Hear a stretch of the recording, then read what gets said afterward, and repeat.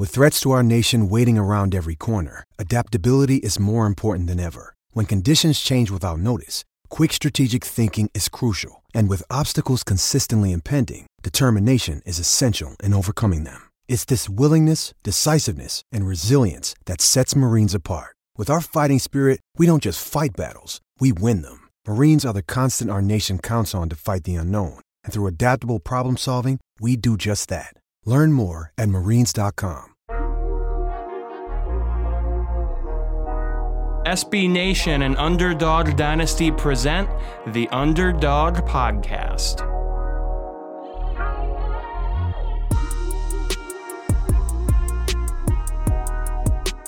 Welcome to another edition of the Underdog Podcast on UnderdogDynasty.com, SB Nation's home for G5 football. Joe Londergan and Eric Henry here with you as always. Throughout the offseason, we love bringing some guests on to talk some G5 football. And this edition, we're doing something a little bit different, not necessarily sticking to one particular conference, but the occasion certainly calls for it. We have Mr. Chris Vannini himself, senior writer at The Athletic. If you haven't followed his stuff, I don't know what you're doing. I don't know how you consider yourself a G5 football fan at this point, but Chris, welcome back to the show. We certainly appreciate you making the time for us once again. Yeah, thanks for having me.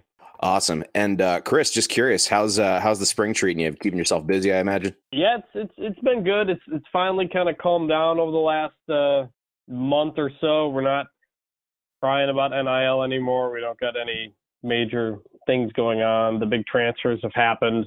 So it's finally calmed down a little bit. I did get COVID like 3 weeks ago, so I've had a bit of a lingering cough. So if I cough on this, apologies ahead of time. I'm totally fine otherwise, but sometimes a couple things just stick around, apparently. That's no fun. Eric can relate. You were denied entry to the country of Jamaica for a COVID test, right? That was a few months ago. Yeah, that is factual. I was hoping to forget that, the fact that I couldn't get down to see my folks in Jamaica. But yeah, certainly, we'd like to get through this as quickly as we can, but it's certainly still a thing. So, Chris, sorry to hear that you got bit by the old COVID bug, and hopefully feel better soon. Yeah, I feel fine. I keep doing these interviews, and every once in a while I cough. So that's about the only annoying thing left. Awesome. Well, we appreciate you making time nonetheless. And Eric, you should know by now, I'm not going to let you forget painful memories. That's just how I operate. But Chris, let's just dive in. That's just the nature of our friendship for people that haven't listened before. But Chris, let's dive into some talk about divisions and the way that the G5 is shuffling things up here. Obviously, CUSA is moving to a model where they are doing away with divisions. The AAC doing something resembling the same thing.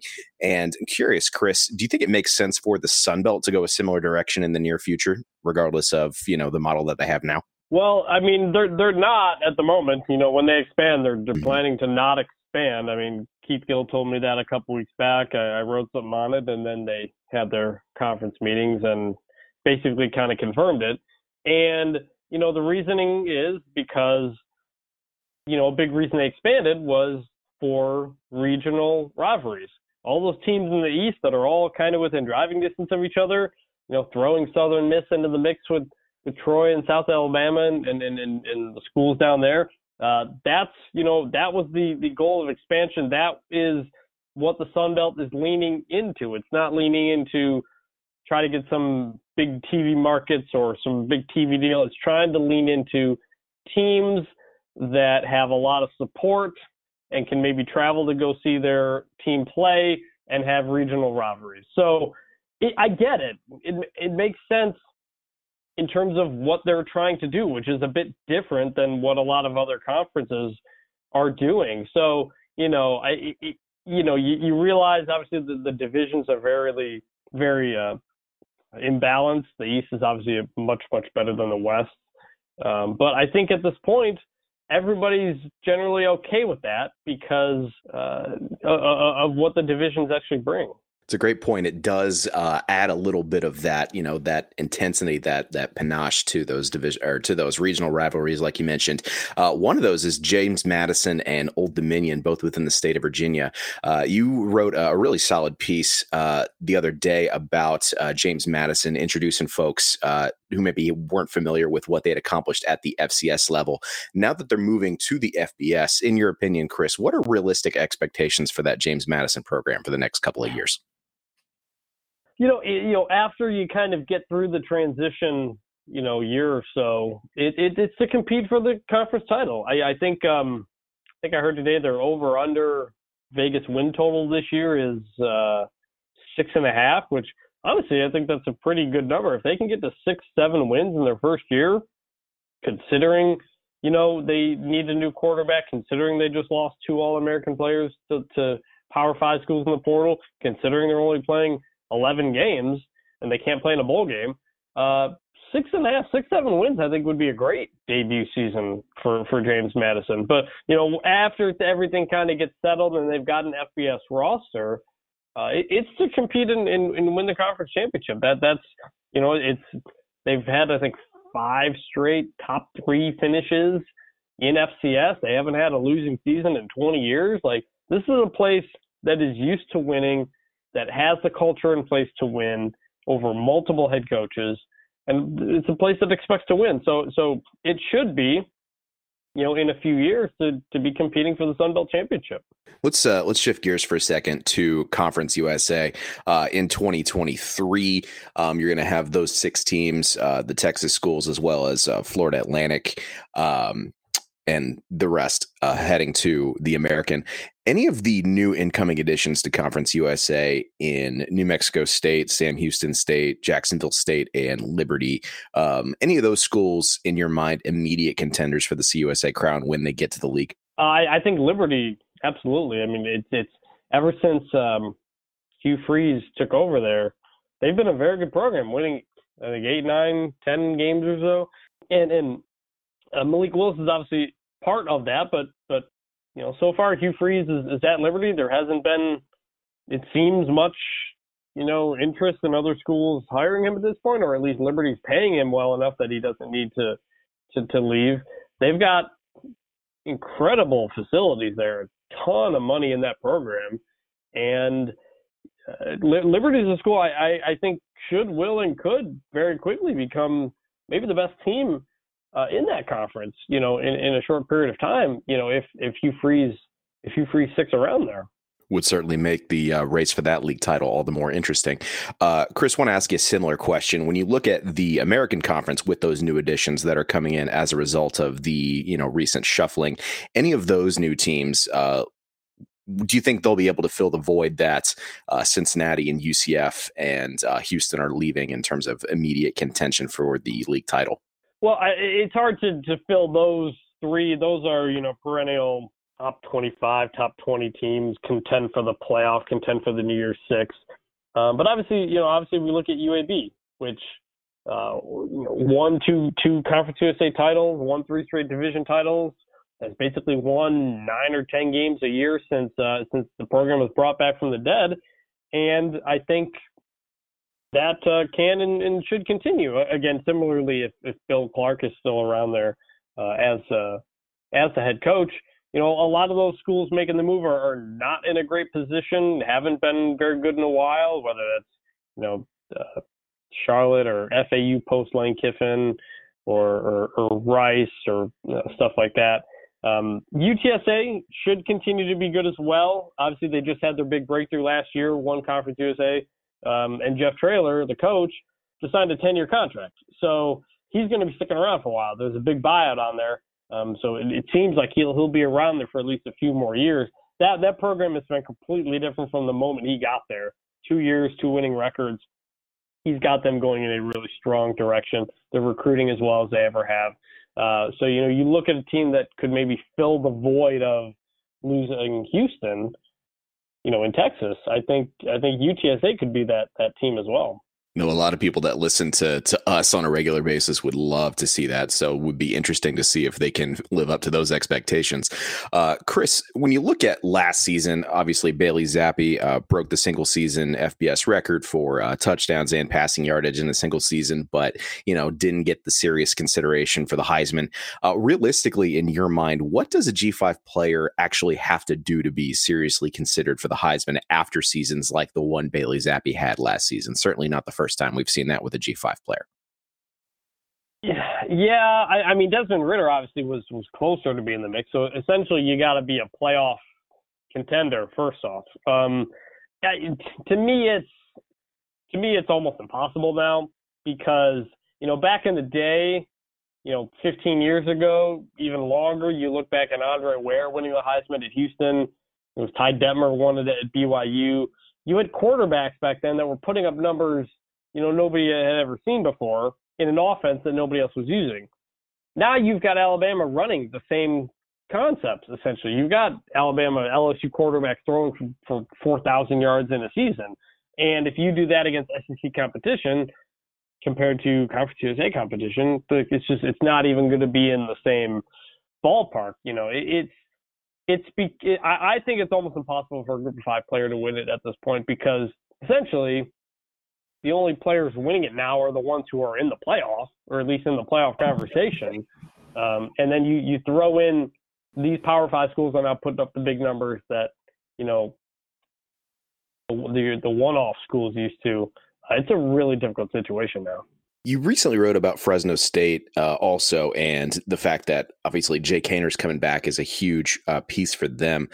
Curious your insight on what coaches are doing to keep big players at G5 programs now that the transfer portal is what it is. Yeah, obviously Haener had entered the portal, then came back. You had Grayson McCall deciding to stay at Coastal Carolina. I think ultimately it has to be a level of trust between the coach and the player. Jake Haener, when he originally transferred from Washington to Fresno, it was to play for Jeff Tedford. And then Tedford stepped down, and Haener told me, last year that when Jeff Tedford stepped down due to health issues back in 2019, he was thinking about transferring again. But Tedford had to tell him, no, you're going to like Kalen DeBoer. He's really going to be a good fit for you. Obviously, that turned out to be the case. And then he almost followed him to Washington because he didn't know what the situation at Fresno was going to be. Now Jeff Tedford's back. There was already a relationship there. Jamie Chadwell and Grayson McCall have been together for 2-3 years now at this point. It's when you're playing at that level and you're competing for and winning championships, everybody's seeing you. It's not a situation where you're like Cameron Ward down at Incarnate Word and you're getting a Power 5 offer. You can go from the FCS where nobody really sees you to the Power 5. The Group 5 level, the Sun Belt and Mountain West, you're playing pretty good competition and you're already, competing for championships there. So it's certainly going to be a thing, moving forward that schools are going to have to be concerned about that. Coaches are going to have to work on that, but it's going to have to come down to the relationships where the player feels like this coach, this situation is my best chance to get to the NFL, because that's ultimately what the goal is for everybody. No, that makes sense. Last question before I turn it over to Eric. Chris, know you're a big fan of wrestling, WWE, AEW. We occasionally dive into that from time to time. Curious, who's your favorite pro wrestler right now? You're talking about in AEW or in all of pro wrestling right now? Let's go all of pro wrestling right now. It's a good question. I guess I've never really thought about who my number one favorite is. I think up there, at least in that top group, would be Cody Rhodes. Back left AEW, came to WWE. Once almost went to Penn State to be a wrestler back in the day. College tie-in there. He's a star. I've really enjoyed him. Hope his torn pec muscle, if everybody saw that on Sunday, hope it's not out too long. Bianca Belair in WWE, she's a champion, former track and field star at Tennessee. She is incredible as well. Brian Danielson over there in AEW. He was one of my favorites when he was in WWE. And Roman Reigns, who's the champion, but I'm kind of not so high on him now because he's barely around. He's not on TV. He's not wrestling much anymore. They've kind of hit him in the back. He's got a lot of time off this summer. So those are probably the ones that, I'm paying most attention to right now when it comes to pro wrestling. All good names. Eric, I'll pass the baton to you. You know what, Joe? If we were not up against the clock, I would definitely ask Chris his thoughts on. I'd find a way to merge our two worlds here, the NIL situation with WWE and student athletes. But we're up against the clock, so I'm going to dive into some things. Chris, I will keep it in the realm of NIL. I know you said when we started taping that you finally were done with the NIL talk and whatnot, but I do want to run this by you. I had a talk with a G5 AD, and he said to me that the The NIL situation is just interesting in terms of collectives because he's now having to fight a battle where he's got donors who typically would give, 10 or 15,000 to the athletic department, and they're coming to him and saying, hey, so I guess we'll give 7,500 to you and 7,500 to the collective. And he's like, well, wait a minute. It's not quite that cut and dry. So my question for you, Chris, is in the NIL space, in terms of a group of five landscape, is that kind of a tricky proposition where, this isn't Alabama, this isn't, Michigan State, your alma mater, where, you have people who can equally contribute to different places. Is that something that, is kind of interesting in the G5 realm? Yeah. And by the way, there will be more WWE NIL news on Monday. So keep an eye out for that.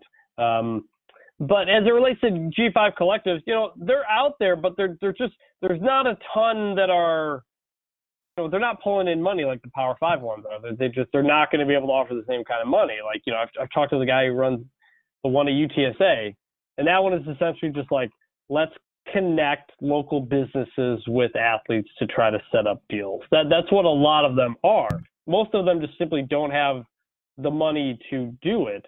But the point there, if you're losing money from a donor that's instead going to a collective, that's a much bigger deal at a group of five school than it is a Power 5 school, because Power 5 schools are just overflowing with money and they're about to get more money from their TV deals and whatnot. Every dollar at the group of five level is so important. So any dollar that's not going to you, you got to figure out some other way to do it. I don't know if it's happening a ton at the group of five level, again, just because I think a lot of the schools realize they can't compete at that level with NIL. So they'll try to do local business type stuff. But, a donor who gives a couple $1,000s, is that going to be enough to persuade a recruit to come to your school? Is that going to be enough, worth of an NIL deal to your business instead? I don't know. It's at a smaller level, but it is more important at that group of five level. I think one G5 school that maybe does have the money to kind of get through some of that stuff and compete is SMU, which has, it's a small private school, but it's got a lot of rich donors. They got a really nice stadium, all kinds of stuff. They've just announced big plans for stadium expansion and stuff like that. So I think there are a handful of schools that kind of have the money to really kind of get into that game.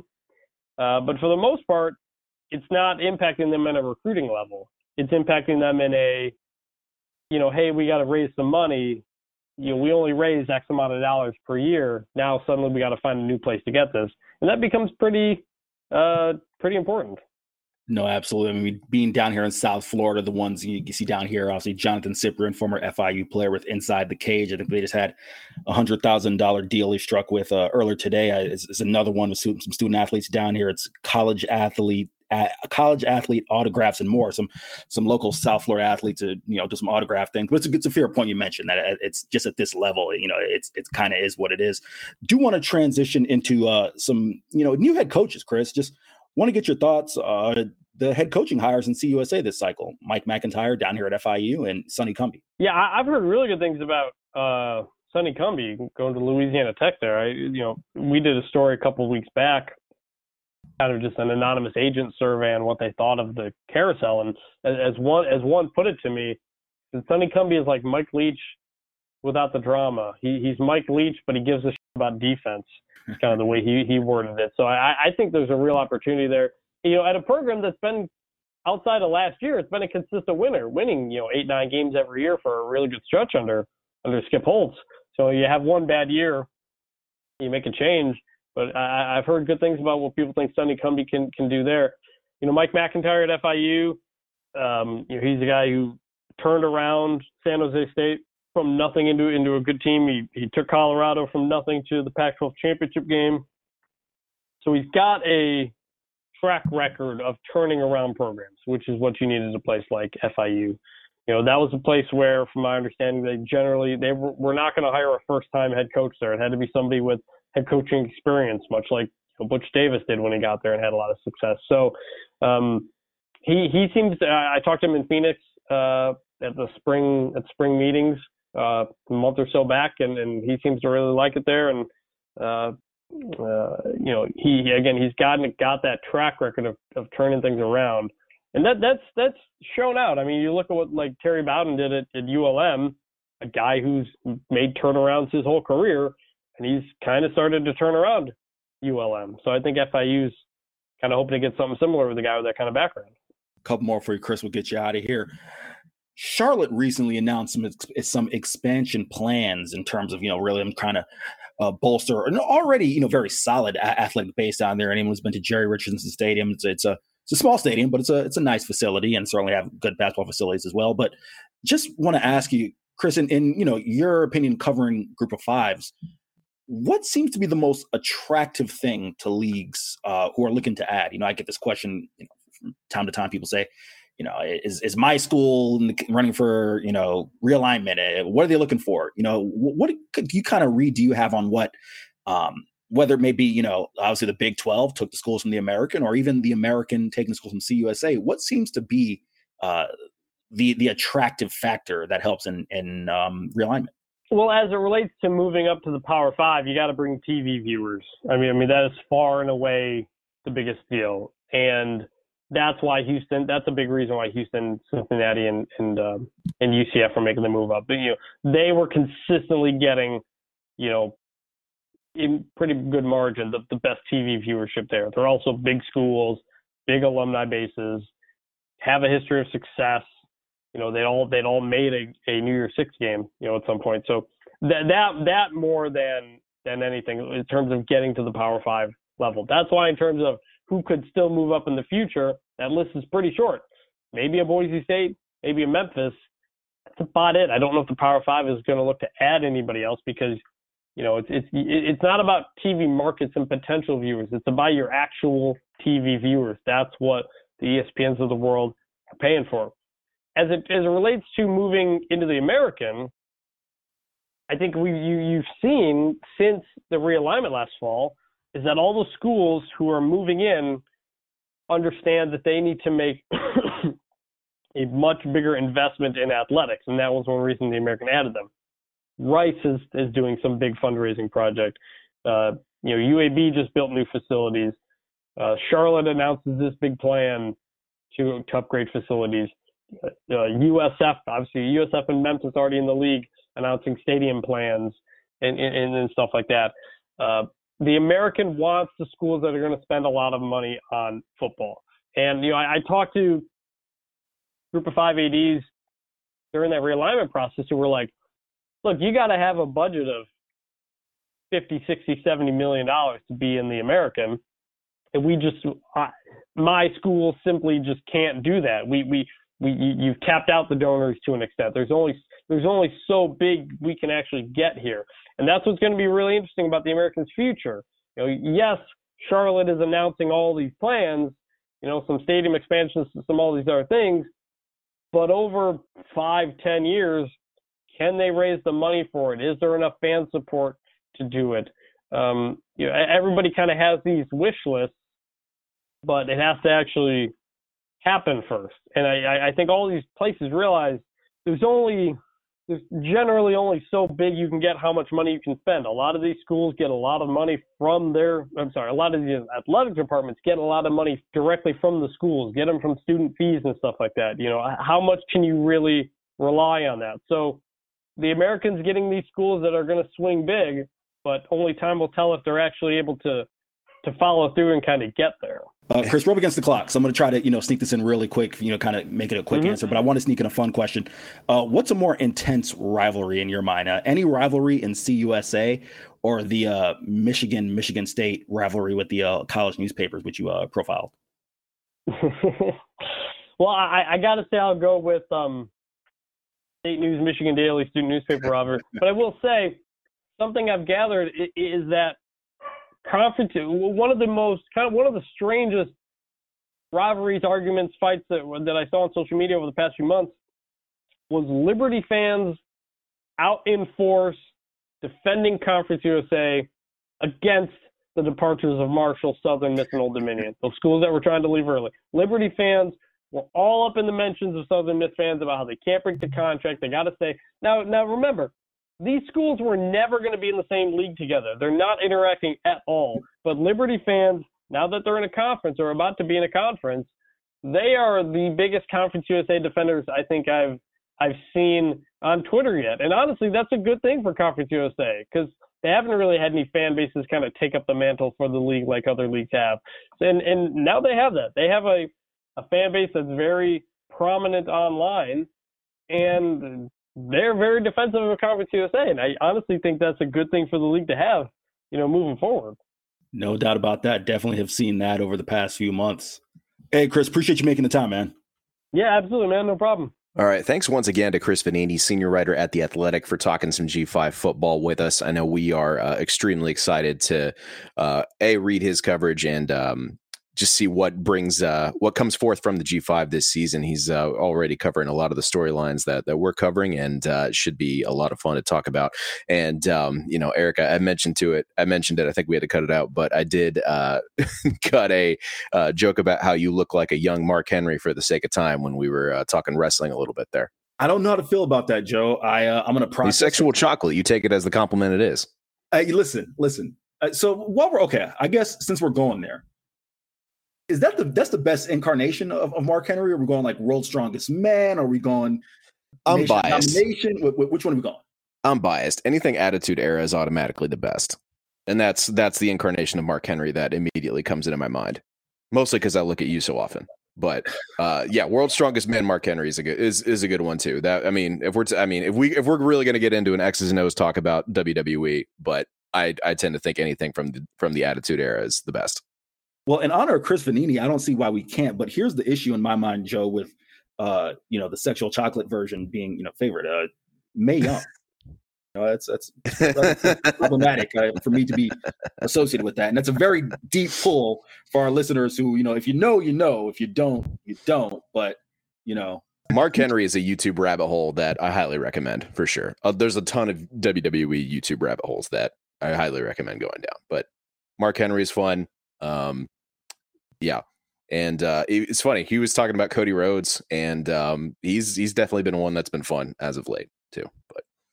But it's funny. We're in the middle of the NBA Finals right now, and there's the whole discussion about Boston fans maybe being a little bit too aggressive, and it's something that you see in sports, all throughout any major city and any market, really. College football is no exception. So, Eric, I'm curious, based on what we've seen from like what Draymond Green's been talking about and what Klay Thompson's been talking about and that sort of thing. I mean, A, like how far is too far, and B, like how do college football stadiums in particular like really start to combat that? So here's this kind of my take, man. And I don't know if this is just me being super, kind of whatever, Joe. I'm definitely curious your take, because both of us, we work in sports. We work in this realm. We have seen it all, heard it all. I don't think, Dan Le Batard, I think, has a great line about, athletes being role models. Like, if your kids are looking for role models outside the dinner table, that's your problem. And I know that may be strong for some of our listeners, and direct your comments to @EricCHenry_ if you have an issue with that. I mean, it's fine. But that's just my thing personally. I don't think athletes are required to be role models. It would be nice that they conduct themselves a certain way, but I don't think athletes are required to conduct themselves a certain way. And to flip it and talk about fan behavior, again, I don't have kids. I don't particularly aspire to have kids. I can understand if a parent says, I'm bringing my kid to the TD Garden or Raymond James Stadium or Bryant-Denny Stadium, and they should be able to enjoy a ball game without being subjected to all kinds of behavior. However, I don't know that we live in that sort of like utopia, because we sell alcohol at these events. And when people have been pre-gaming for hours upon hours and they get into the stadium, and for all intents and purposes, I'm using Bryant-Denny as an example. I believe they sell beer there, but if they don't, just don't, it was an example. But my point is, at sporting venues, alcohol is served, right? You got the guys been pre-gaming and he took two tequila shots and now he's been drinking beer.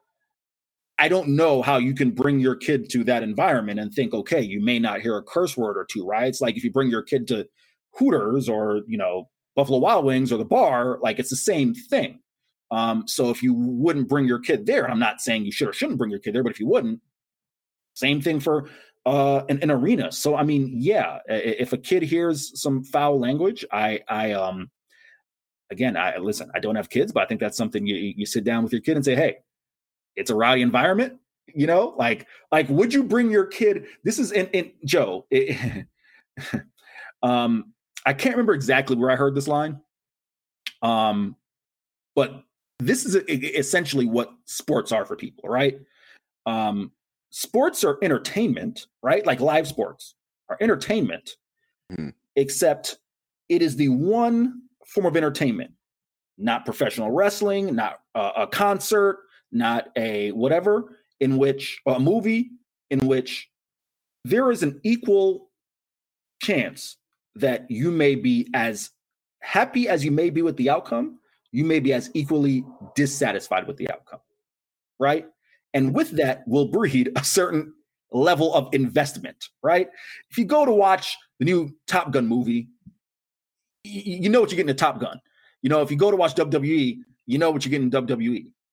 When you're so emotionally invested and it's 96-94 and it's 30 seconds left in the NBA Finals, you've just plopped for the NBA Finals, much more than $200 for the sake of discussion. You're $200-$300, and you don't necessarily know what the return on your investment is.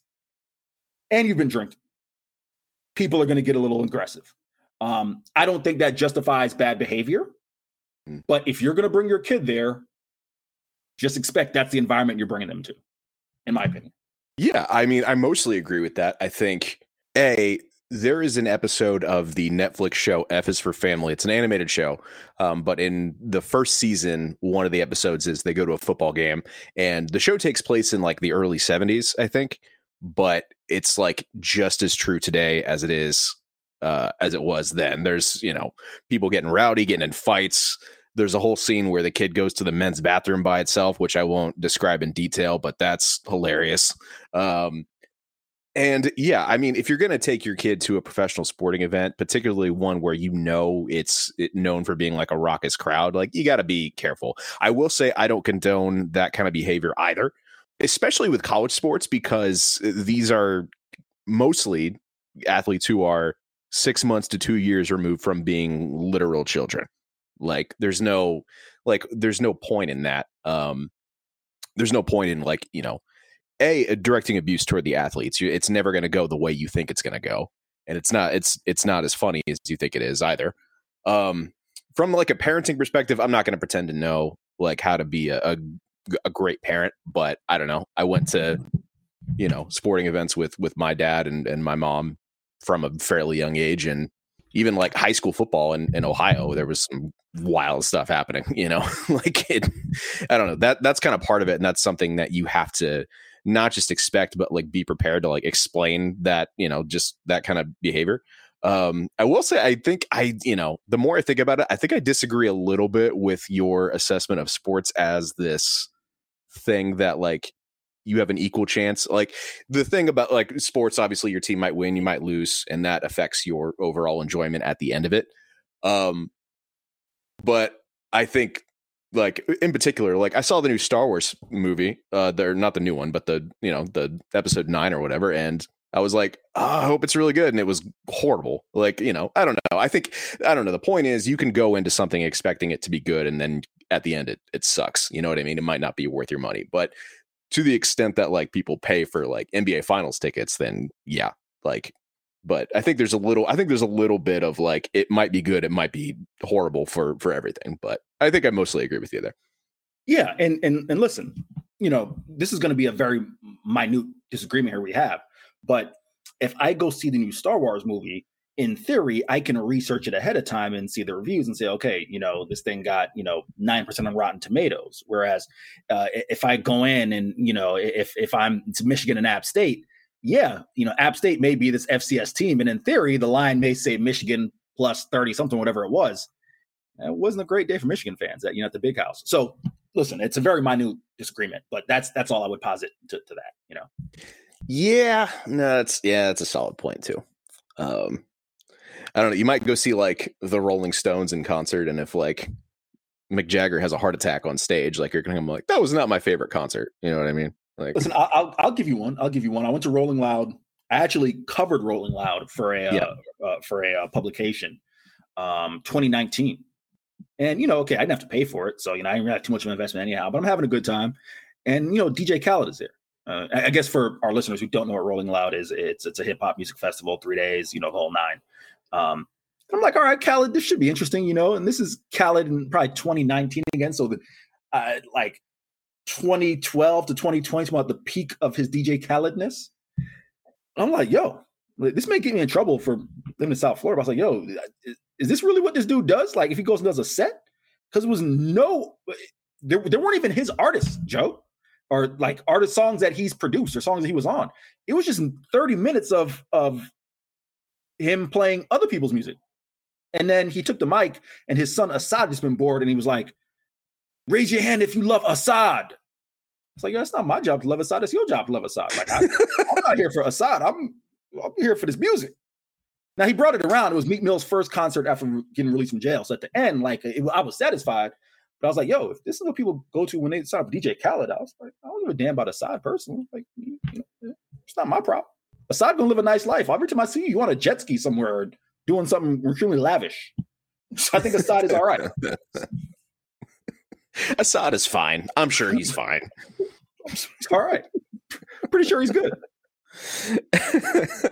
Oh, that's DJ funny. Khaled, by the way, not from Miami, from Orlando, Dr. Phillips High graduate. They're as someone who went to college in Orlando, there are people who take it very personally that DJ Khaled does not rep the fact that he is a product of Orlando. Nevertheless, have you watched this is just going to turn into me recommending YouTube videos, but Joey Fatone is also from Orlando, from NSYNC, and he spent like most of his interview on Hot Ones, like trash talking DJ Khaled.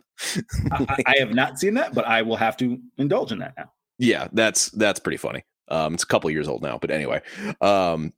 Oh man, that's funny. We're gonna have to make something happen to see, like, if you can just like explain some of these things because like I could tell, like, I know the episode's gonna come out after this, but we just talked to Tyrese Chambers and we were talking about music, and you could tell in my face I was like, I know some of these words. Like, we will have to, maybe we'll do like a follow-up episode once the Tyrese episodes drop. We'll do that or something. I could see it in your face, Joe.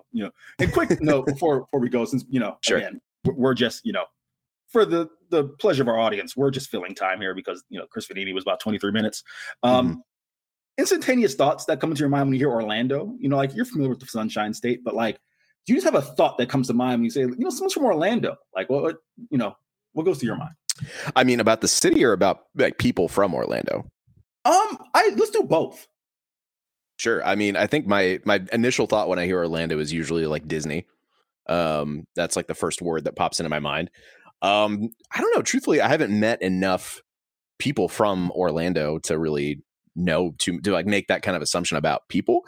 But like, just from like celebrities that I know are from the Orlando-ish area, it's like, I don't know, very, very showy. Like, I think like Wayne Brady's from the Orlando area, that kind of thing. And I know that's like not like a great like statistical example, but like that, I mean, that's the only other reference I really have. No, you answered that question exactly the way I was kind of hoping you would, because here's the thing about Orlando, right, in Central Florida. And I may have told the story on the podcast, but I remember, for those of you who are regular listeners may know, I went to grad school at Northwestern in Chicago. When I was visiting, I'm there with some friends, and we're there late night bar hopping. And listen, Chicago's a great city, but there are some things you can encounter that make it a little bit dangerous.